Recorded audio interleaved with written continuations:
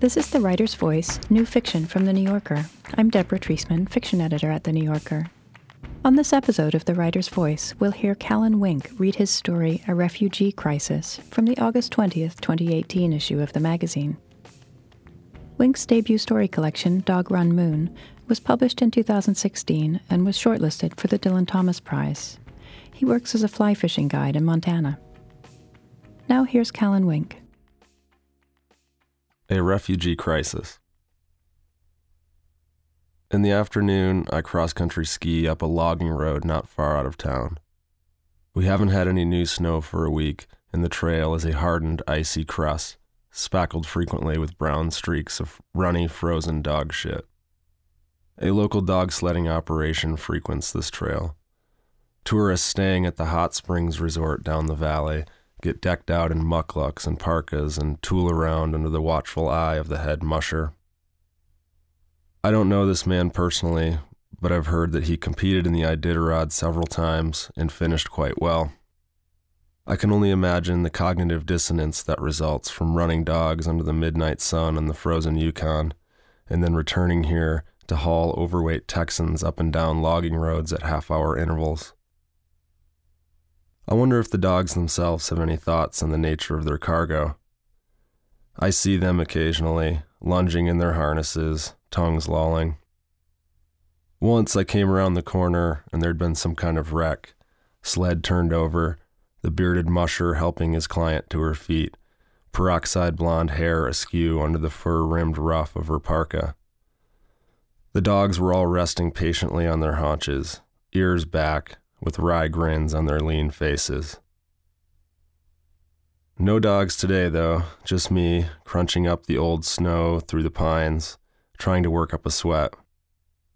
I get to where the road flattens out, and there's a small overlook from which you can see the thin silver ribbon of the river splitting the valley, and the scattered black forms of cattle grazing the wind-raked pastures. This is the turnaround point, and after a moment spent catching my breath, I start the descent, gathering speed instantly, my skis chattering over the grooves of a snowmobile track. The trunks of the lodge poles are a gray blur, and I focus on keeping my weight over my heels, knees slightly bent, dragging my poles in an attempt to slow myself down. Down the last hill to my truck, I'm flying. There's a slight turn in the trail before the parking lot. I've crashed and burned here before, but today my luck holds out. I briefly wobble up on one ski, but then regain my balance and career into the trailhead, coasting all the way to my tailgate, cheeks stinging from the rush of wind and the cold. When I get home, Em is lying on my couch. Her large green pack is next to the door. She's wearing black jeans, a black leather jacket, a black scarf around her neck, black boots that are propped up on the arm of the couch.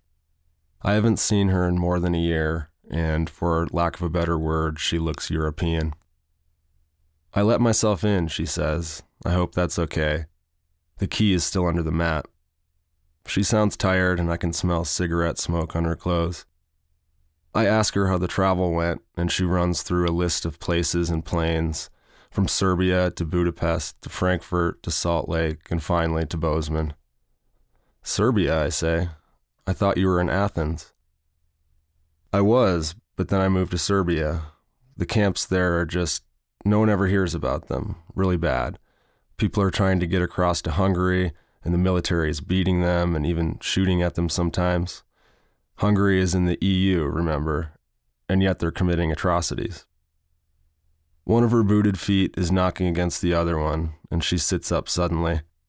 Is it okay if I smoke in here? I'll blow it out the window. While she smokes, I scramble her some eggs. She sits at my kitchen table and pushes the eggs around on her plate, and then comes to perch on my lap. Her ass is bony, the points of it digging into my leg. After a while, I carry her to the bed, and she clings to my neck. I undress her, and her skin is sallow, her breasts flaccid and goose-fleshed. I can smell her, and I ask if she'd like to take a shower, but she shakes her head. And so we fuck, rather coolly, I think, compared to how I remember it being with her. I'm not squeamish, but I really wish she'd showered. Maybe that's shallow of me. Here she is, a woman who's been volunteering in refugee camps for more than a year, who is currently undergoing an unfortunate life experience, and I'm hung up on bourgeois standards of personal hygiene. I finish and roll away, and I lie next to her, breathing hard, the midwinter light already growing dim and stale in the room. Well, at least we don't have to worry about birth control, she says, and gives a laugh that turns into a cough. She smokes another cigarette, and although she makes a slight effort to blow the smoke out the window, it's not very effective. She finally gets up to use the bathroom, and the water runs in the shower for a very long time. I hear noises from behind the closed door that I think are muffled sobs. I can smell her on me, her cigarettes, and her unwashed body, and I hope she doesn't use all the hot water. I wonder exactly how long these procedures take, if there will be a lot of crying in the days to come, and where she'll go when it's all said and done. Later, she tells me about the guy. He's just a boy, really, 19 years old, from Raqqa. She's only 23, although at the moment she looks about 40. She's wearing one of my t-shirts, reclining in my bed with her hair wet and pulled back, a mug of tea in her cupped hands. "Did you tell him?" I ask, and she looks at me like I'm stupid. Of course not. She turns her head, and her eyes close, and she smiles as if she's got an image of him tacked up behind her eyelids. "He's beautiful," she says, "so damn beautiful. He and his older brother have traveled such a long way, seen things I don't even want to imagine. Parents both dead. He's been beaten 3 times since I've known him, trying to cross. The border guards have clubs, and one night he got his eyebrow split and I cleaned it out for him. I put those butterfly bandages on it to close up the wound, and he had his head in my lap. He needed stitches probably, but all we had were the bandages, and that's how it began. His head in my lap like that." She puts a hand up. I know. Don't even get started on the ethical dilemma here. I was fucking him, and at the same time, I was also in charge of bringing him his food. I kept it a secret from everyone. We had to do the most ridiculous things to get together.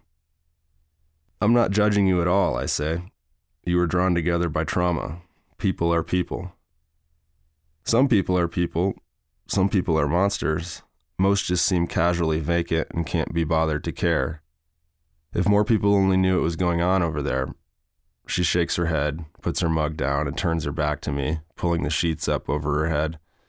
"It's just so unfair," she says. "All of it." When we sleep, I try to put my arm around her, but after a while she shrugs out from underneath and moves away from me. Truthfully, I don't care much. Putting an arm around her just seems like something I should do, the correct gesture for the moment. During sex, I kissed her only once, and her lips didn't part even slightly, and I could read that message easily enough. I hadn't really wanted to kiss her anyway, but I was born in the Midwest, and they teach us there to try to be good people and to kiss during sex. 20 years ago I left that place, but it seems as though at least some of the lessons stuck. I generally like to rise at a decent time and make coffee. Then I sit at my writing desk for a couple hours, staring out the window, my French press going cold next to my laptop. After my self-imposed penance work period is over, I shut my computer and get some exercise. This morning, I don't even bother to open the computer. She's still burrowed under the covers. Out in my living room, her green bag is vomited socks and bras and shirts and leggings all over the rug. Work seems impossible, and so, without any coffee, I put on my running clothes and head out. It's a still morning, cold air spiking my lungs. I head through the park toward the river path for my customary easy day loop. I've done interviews in which I talk about running and how it factors into my process. "There's something about running," I said once. "The body is engaged, thus your mind is free to wander in interesting ways. I run and I consider problems I'm having with whatever I'm working on, and sometimes I end up having breakthroughs on difficult plot points." At the moment, I'm writing a story about a writer. This is something I would have scoffed at not long ago. Writers writing about writers, a sort of navel-gazing drivel that I regarded with contempt while I was blithely finishing my first book. It was full of characters doing manual labor, living lives of gritty desperation. But at this point, I'm several years removed from my initial success, and it's been even longer than that since I've done manual labor. However desperate I still may be, to continue flogging this territory seems a bit pathetic, not to mention dishonest. Honesty is something I've been thinking about a lot, how to achieve it in my writing, but also how to achieve it in my life. Increasingly, it seems to me that fiction is the most shameless genre. It makes no attempt to avert its lying face. In fact, it does the opposite, putting its dishonesty on display and trying to make a virtue out of it. Every morning at the keyboard, I lie, cheat, and steal, and then, after I close the computer, I go about my day, disingenuously presenting myself to the friends and lovers whose lives I've plundered for my own ends. I run and I think about honesty. I think about my character, a writer who is having a hard time writing, and I have absolutely zero breakthroughs. My feet pound the gravel along the river path, and this sets off the mergansers at the water's edge, a thrashing mass of windmilling legs and pumping wings. I run into the shadow of the mountains, the same mountains, incidentally, that I described in 100 lyrical ways in my first book, but now can't seem to conceive of as anything other than exactly what they are: mountains, indifferent piles of rock covered in snow. When I return home, Em is still in bed. She has her computer on her stomach and is watching what sounds like a Bollywood movie. She smiles at me and asks me if it's okay if she just stays in bed all day, because it's about all she can handle right now. I tell her, of course, she should make herself at home. While I'm in the shower, I can hear her laugh at something in her movie, and maybe it's just the way the sound is coming through the closed door over the rush of the water. But it occurs to me that she is a woman whose laugh sounds like a cry, and whose cry sounds a bit like a laugh. No doubt that when I get around to writing about her, this will be a detail I'll trot out to reveal something ill-defined but important about her character. In the evening, she is in my kitchen wearing the same black jeans and black tank top as the day before. She's turned my thermostat up higher than I like it, and the apartment is close and hot. She is stirring a pot on the stovetop, and the place smells of curry. "I went to the store," she says. "I was out of tobacco, and I wanted to make you dinner." I wandered around in there forever. So many aisles. It all seemed so foreign to me, the variety. I ended up getting the same stuff I'd get when I was working in the camps: potatoes, carrots, onions, lentils, curry powder. I splurged and got some chicken. Something as simple as getting chicken feels like a splurge to me now. Does that make sense? Sure, I say, that makes sense. I read the other day that when people are confronted with more choices in almost any avenue of life, they report feeling less happy on average. She stirs the contents of the pot and her lips tighten. And yet, there are thousands upon thousands of people stuck in cesspools in Serbia and Greece who have sacrificed everything for the chance to suffer from an overabundance of options. People are dying for choices, and we're here complaining about how many of them we have. She bangs the spoon on the side of the pan. "The stuff is done if you're hungry." I pour 2 glasses of wine and we sit across from each other. The bowls of curry in front of us are steaming. "This is good," I say. "I never think to make curry when I'm cooking for myself. I don't even really know how to go about it, actually." She shrugs, already pouring herself more wine. "I have this thing with curry," I say. "I like the way it tastes, don't get me wrong, but the smell of it really lingers in a room, you know?" She nods, but clearly she's not listening. Her phone is buzzed, and she's frowning, scrolling with her forefinger, reading. She groans and stabs her fork into her bowl, spearing a carrot chunk. She holds it up and blows on it, and then plops it back down without eating it, pushing the bowl away. "What is it?" I say. She's at the window now, rolling a cigarette, the small white Rizla filter already between her lips as she works the paper and the loose tobacco. It was an email from a girl I worked with over there. Some of the boys tried to cross again last night, and the fucking Hungarians beat the shit out of them. They have dogs now, and a few of the guys got bitten. He didn't go with them this time, but some of my other friends did. Apparently my little buddy Malik got his leg torn up. He's 15, but he's so skinny, he looks like he's about 12. He could be my little brother. They set a German Shepherd leash on him. It's criminal. And, she says, blowing a long stream of smoke, the ridiculous thing is that I can leave. Me, with the passport I have, I can pack up and go whenever I want, but these kids have to stay there indefinitely, in limbo. She put an index finger into the soft roll of her belly. I've got this thing growing here, and the guy that put it there can't leave. But me, I can go wherever I want, whenever I want. And for what reason? Aren't we all born on the earth the same way? Why can I and his never-to-be-realized offspring come and go, and he can't? I'm sorry to hear about your friend, I say. She shrugs and inhales so hard I can hear the tobacco crackle from across the room. She's silent, and, because we don't actually know each other well enough to endure this for long, I say, smelling curry always makes me think about all the shitty hotel rooms I've ever stayed in. You ever notice that? Not really. I guess you haven't stayed in as many janky hotels as I have then. When I was a kid, we'd go on these family road trips, and we were always broke. 5 of us to a room, 2 beds and a cot if they didn't charge extra, me on the floor if they did. My sister's always got the bed my parents didn't use. She laughs and then coughs, flicks her butt hard out the window. I've basically been living in a tent for a year. There were times I would have killed for a Motel 6. I think this response is beside the point, but I don't say anything. We drink the rest of the wine, and when we're in the middle of having sex, she stops and rolls over with her back to me. I'm sorry, she says. I'm different now from when you knew me before.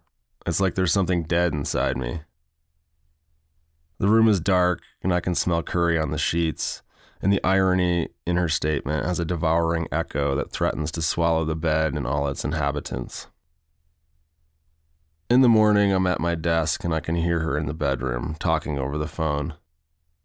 There is something strange in the inflection of her voice. She's speaking English, but giving certain syllables a foreign lilt, as if she were speaking some other language, or maybe more accurately, as if she weren't a native English speaker, which of course she is. This seems like some sort of affectation, and it annoys me. She releases her near-hysterical, skittering laugh, and I close the computer and flee to the coffee shop. After working, I meet my friend Wells at the Livingston Peak trailhead, and we run his dogs in the big expanse of stiff yellow grass and sage. We plod along, weaving around the occasional pocket of wind-packed snow. Wells has a bright red Stormy Cromer hat pulled down over his ears, and his dogs, setters, range out in front of us, zigzagging, negotiating a scent stream we humanoids can only guess at. I hunch my shoulders and jam my hands down in my Carhartt pockets, wishing I'd remember to bring gloves. Wells is older than me, in his early 60s, but still wiry. This fall, he field-dressed, hauled out, and processed 3 elk. 1 for him, 1 for his grown son, and 1 technically poached with a tag I bought. Last year I saw Wells get into a drunken fistfight at the Murray Bar. As you grow up and go on to get your graduate degree among polite society, you learn that your heroes should be men of temperance and wisdom and equanimity, or better yet, women. Wells is not my hero, but he has the whiff of legend about him. What's new, I say. Oh, not much, he says, feeding the wood stove, doing some inside jobs. How about you? I take a deep breath through my nose. There's not much to smell in a winter pasture. There actually is, of course. I just can't register it, and I think for the millionth time that, at least on an olfactory level, a dog's life is infinitely more interesting than mine. I might need to get out of here for a while, I say, There's absolutely nothing going on. Aren't you just wrestling the verb? You think you're going to be able to do that better somewhere else? At the moment, I'm writing a story about a writer having a hard time writing. Wells raises an eyebrow at me and doesn't say anything. Spits a brown rope of tobacco juice into the snow. It's better than it sounds, I think. Your area of expertise, not mine.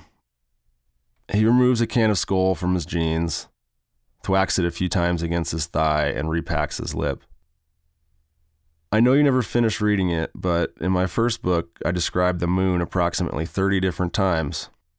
Recently, I've been getting to certain points, and I know I need to insert some nice descriptions, but instead of inserting the nice descriptions, I just drop a placeholder in, like cold, trees, mountains, grass, wind, clouds, shadows, and then I move on.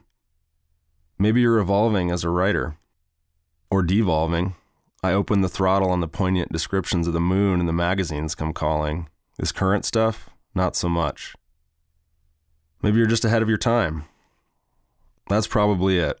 Unappreciated genius. Let's go get a beer. The dogs are circling our legs now, and I rub them behind their ears and turn as we head back to our vehicles. I heard this famous writer say one time that the art of the short story is the art of the transition. This struck me as correct, and also got me thinking that maybe, on some level, the whole endeavor is just a scam. Insinuate and intone up to the very edge of sense-making, and then, at the last moment, cut away before any real, definitive conclusion or lack of conclusion can be inferred. I've got this thing I do. If I'm in a paragraph and I'm having a hard time figuring out where to go, I just end it as quickly as I can. I've found that, if nothing else, this tactic sets a certain tone. She has the Bollywood movie on again, and after a while I go in and ask her if she'd mind putting her headphones on because I'm trying to write. She's propped up in bed with all the pillows behind her. Her laptop is next to her and she has a crochet hook and is turning a skein of chunky gray yarn into a scarf. "Oh shit, of course," she says. "I'm sorry. I know you're trying to work. I don't want to interrupt." "It's no big deal," I say. "It's fine, really." "It's very nice of you to let me stay. I just want to thank you. I mean, I realize I'm not doing a very good job of putting out right now, and that's probably pretty annoying for you, because up until this point, that has mostly been the basis of our relationship. Really, it's okay. I don't need you to put out. I'm going in tomorrow, by the way. I got an appointment. They're going to vacuum the thing right up, or cut it out, or whatever they actually do." "Okay, do you need a ride, or can I help you out with anything?"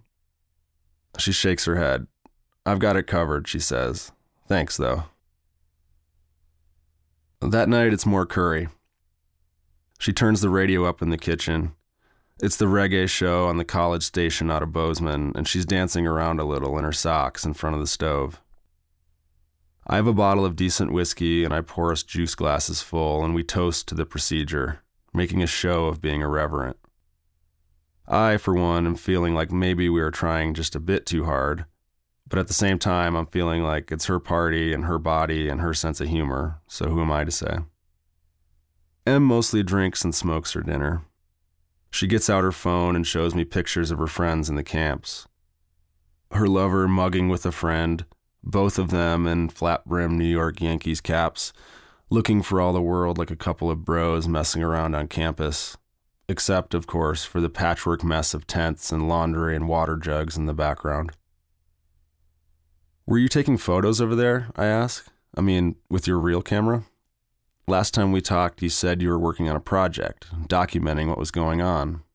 I thought that was a really good idea." "I was taking some for a while, but then it started to feel intrusive, like I was taking pictures of my family members when they were at their most vulnerable. I ended up putting the camera away. But that reminds me, remember when you said you might write something about it? I have enough pictures for that. If you wrote something, I could give you the images. I could give you contact info for people to interview and whatever you need. We could work together on it." "Maybe," I say. "Are you done with that bowl?"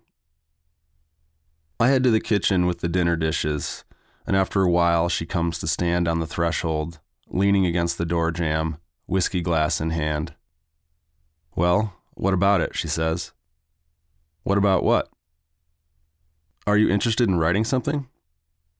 I'm scrubbing the curry pan. There's a layer of burned potatoes that might have to soak overnight. Maybe you should try to write something, I say. You're the one with all the experiences there, not me. I can read it and give you some feedback. I'm not a writer. Remember last year when I was still in Greece? You said you wanted to come over to visit me and see what was going on there. To see me, you said, but also to see about doing an article. You said you had some connections and you might be able to get it in the New York Times or something like that. Why didn't you ever come? I got busy. I couldn't just drop everything and come to Greece. I never said I had connections at the New York Times. Whatever. Just be honest with me. Really, at this point, that's all I care about.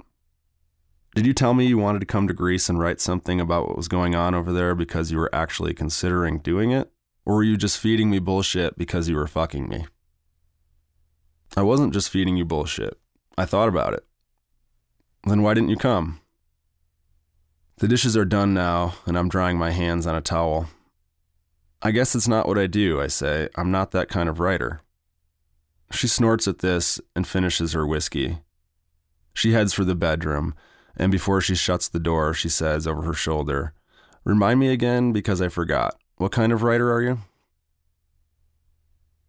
She's on one side of the bed, curled up with her back to me, and I'm on the other, facing away from her.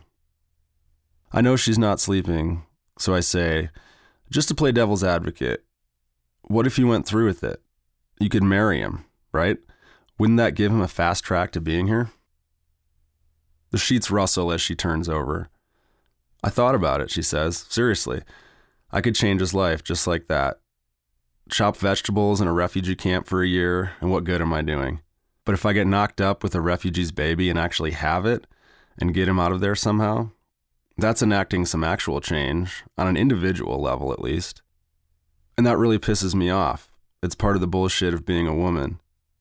I can do any number of things, but none will ever be as valued in the eyes of the world as the stupid magic trick I can pull with my pussy. I knew we weren't being as careful as we should, but as dumb as it sounds, I guess I thought that I was just being so awful to my body and I was so stressed out that there was no way I would ever get pregnant. Occasionally I would tell him we needed to be more careful, and one time he said, "It's no problem. If you get pregnant, you just eat a lot of spicy food and that takes care of it." I mean, that's what I mean. The cultural divide is just a chasm. Could you imagine him here in this sea of whiteness? What are you going to do when this is over? Go back to the camps? I might. I haven't decided. My parents want me to go back to school. I might go work for an NGO or something. Are you going to see them? My parents? Yes. When this is taken care of, I'll go. I just couldn't deal with my mother with this going on. Can I ask you something? Sure. What could I say to make you care about the refugee crisis? I mean, is there anything I can say or show you that would awaken your social consciousness? Just be honest. You don't care about what's happening to these people, do you? When it comes down to it, you don't give a shit because all you care about is your own life. You can't expect everyone to be as concerned about it as you are. I'm just trying to get by, trying to do my thing, trying to write. She's silent for a few moments and then laughs softly. In this day and age, what else could you possibly be writing about? I mean, really. After her appointment, as far as I can tell, she doesn't leave the apartment for 4 days. I buy her 6 assorted pints of Ben & Jerry's ice cream and a bottle of mid-range bourbon and try to be gone most of the time. One night, the snow starts coming in large, feathery clumps, and in the morning I go out and broom a foot of it from the windshield of my truck. It's still early and the plows haven't run yet, and I drive slowly down the valley, coffee mug steaming in my hand. The mountains flank the river, and the world is a monochromatic white that thankfully needs no further description. I put the truck in 4 low and grind up the Mill Creek Road, following a single set of tracks. The parking lot is empty except for the dog sled man's big red Dodge and his custom fabricated topper with ventilated compartments. I get suited up and kick up the trail, the tips of my skis parting the white blanket of powder, the sun coming out between the pines. A jay lands on a snow-laden bough, sending loose a ghost of crystalline fog that melts on my face as I ski through it. At my customary turnaround spot, the dog sled man is there with his team sitting in their harnesses, occasionally whining, the clouds of their breath visible in the air. The musher is reclining with his back against the handles of his sled, facing the overlook, a thermos in his gloved hand. He sees me coming and raises his hand in salute. His thick beard is clotted with ice at the tips. He is alone, apparently with no paying customers. I coast to a stop. "Howdy," he says. "Nice morning, eh?" I agree that it is. The dogs become agitated at the sound of our voices, and he snaps a command and they sit, tails churning the snow. "They're not used to me just sitting here like this," he says. "A morning this perfect, and all they want is to run." A dog doesn't give a damn about enjoying the view with a nice cup of coffee. I've never spoken to this man before, and I take the opportunity to ask a question I've long thought about. "I ski here a fair amount," I say, "and I see you and your dogs a lot. I've always wondered, what do you feed them?" I ask because I've run over a decent amount of their shit over the years, and it seems uniquely foul. I mean, it's just completely rank, to be honest. Not like any other dog shit I've ever smelled. The musher laughs long and loud at this, and the dogs get restless until he shouts at them once more. I got this deal with a mink farm over in Three Forks. They raise minks for the fur, of course, but after they've skinned them out, they have all these carcasses. Not a damn thing you can do with a mink carcass, really, but the dogs like them just fine. I supplement with other things, but we go through a lot of mink for sure. "Mink," I say. I guess that explains it. "Yeah, a mink is a nasty little critter. Cousin to the skunk. They have a certain aroma. I don't smell it anymore personally. Sorry about all the shit. I clean it up in the parking lot, but it's not like I can stop every time they let loose on the fly." "No, of course not. Not that big of a deal." "You by yourself today?" He nods. No bookings for some reason, but it was too beautiful this morning to just sit around. All winter I dream about a day off, and then one comes along, and what do? Pretty much the same thing I'd be doing if I were working. That shows how smart I am, I guess. I wipe my runny nose and consider this. The barren, serrated expanse of the Absaroka Range is spread out in front of us. I heard it said once that if a man gets the right job, he never works a day in his life. The musher looks at me sidelong, one eye squinted up. "And what do you do?" "I'm a writer, mostly." "Interesting. Can you make a living at that?" To be honest, the jury is still out. What does it really mean to make a living, anyway? "What does it mean?" he says, rubbing his bearded chin. "It means dog food." He shakes his head. "I guess that's one of the good things about having 33 animals to look after. They have to eat on the regular, and that kind of keeps your head out of your ass." When I get home, the place feels different, and I immediately know that Em is gone. The bed has been made, the kitchen counter's wiped clean. There is a note at my writing desk. She's torn a page from the notebook I keep next to my computer, the one I sometimes scribble ideas on. Unfortunately, my most recent scribbled ideas were roughly these. Em speaks English like she has an accent while on the phone with her refugee friends. Why do I find this so annoying? White savior complex? Most refugees are young males. Would she be as gung-ho if they were young females? Em's parents' wealth. Never had to work. Volunteering equals status for a rich kid. Volunteering at a refugee camp, the new gap year trend, like backpacking through Europe used to be. Write screenplay where she has the refugee's kid and raises it in Montana. Research how to write a screenplay. Em's note is brief and to the point, and it is clear that she has read my scribbled ideas. And, while I'd cleverly shortened her name to Em, it was not enough to disguise the fact that I was scribbling about her.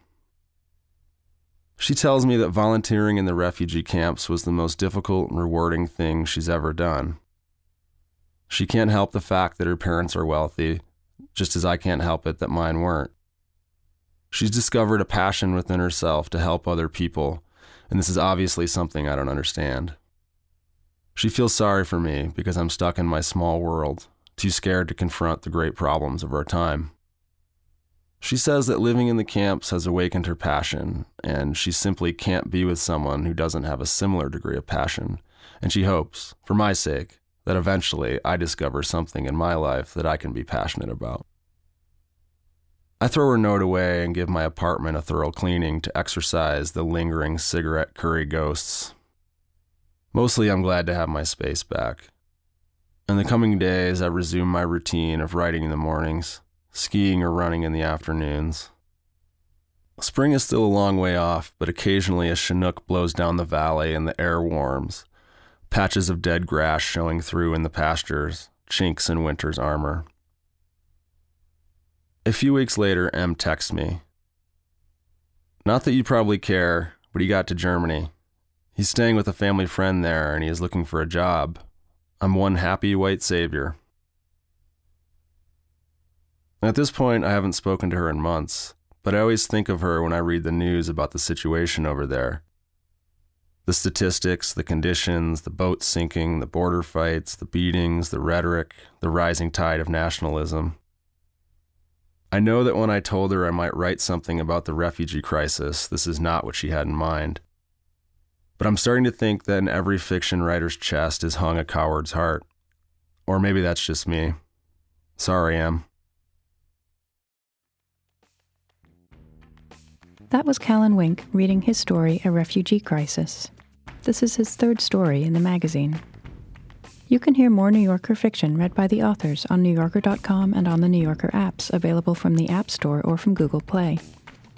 On the New Yorker Fiction Podcast, we invite writers to choose stories from the magazine's archives to read and discuss. This month, Kate Walbert reads Pet Milk by Stuart Dybek. You can subscribe to that and other New Yorker podcasts by searching for The New Yorker in your podcast app. Tell us what you thought of this podcast by rating and reviewing The Writer's Voice in Apple Podcasts on iTunes. Our theme music is by Jordan Batiste and Ross Michaels of North American Plastics. The Writer's Voice is produced by Jill Duboff of NewYorker.com. I'm Deborah Treisman. Thanks for listening.